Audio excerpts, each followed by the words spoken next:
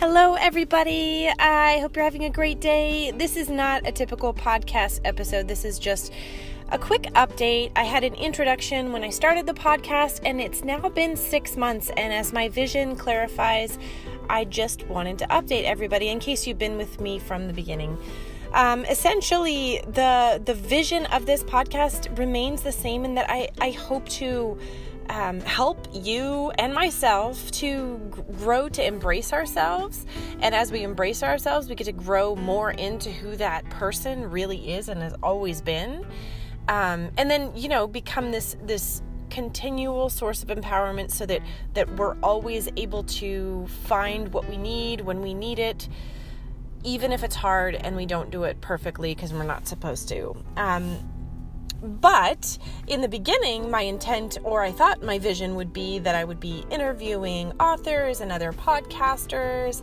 I thought that it would be a lot more of other people's thoughts and these interactions and such. But I realized as I've been going along that this podcast is really a platform where I'm digesting ideas that I glean from other people and from my life and from my experiences. And that there are a lot of podcasts out there that are already doing interviews.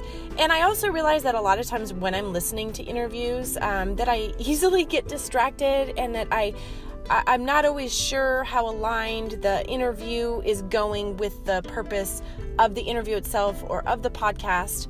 That doesn't downgrade any interview podcast.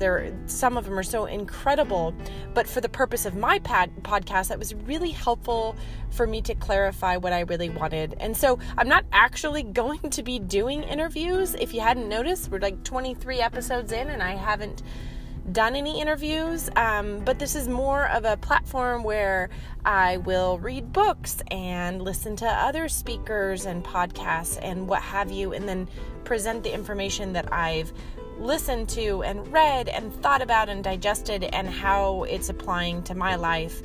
I hope that we can dialogue about it still, and again, the goal remains the same, but that is the purpose here.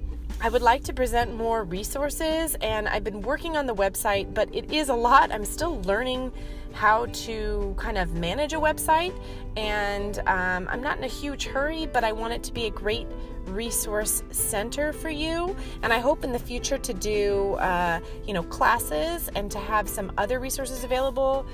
But I would love it if you have any ideas of what would be the most helpful for you within this sort of realm of thinking. What would help you in your growth to embrace yourself? What are you struggling with the most? If you can, send me an email at theradicalImperfectionist@gmail.com, or just send me a message on Instagram. That would be awesome.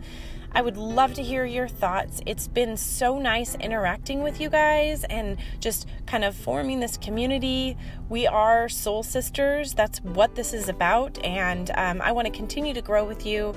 This last 6 months have been so amazing. And I know the next 6 months and the next 6 years will be amazing. And I'm just really grateful for your presence in my life and the impact that you're making with me in the world with love and beauty and creativity and all that we have to offer the world. I hope you have an amazing day. Thank you for listening. I'll talk to you next week. This is Holly Ann Casper, the Radical Imperfectionist.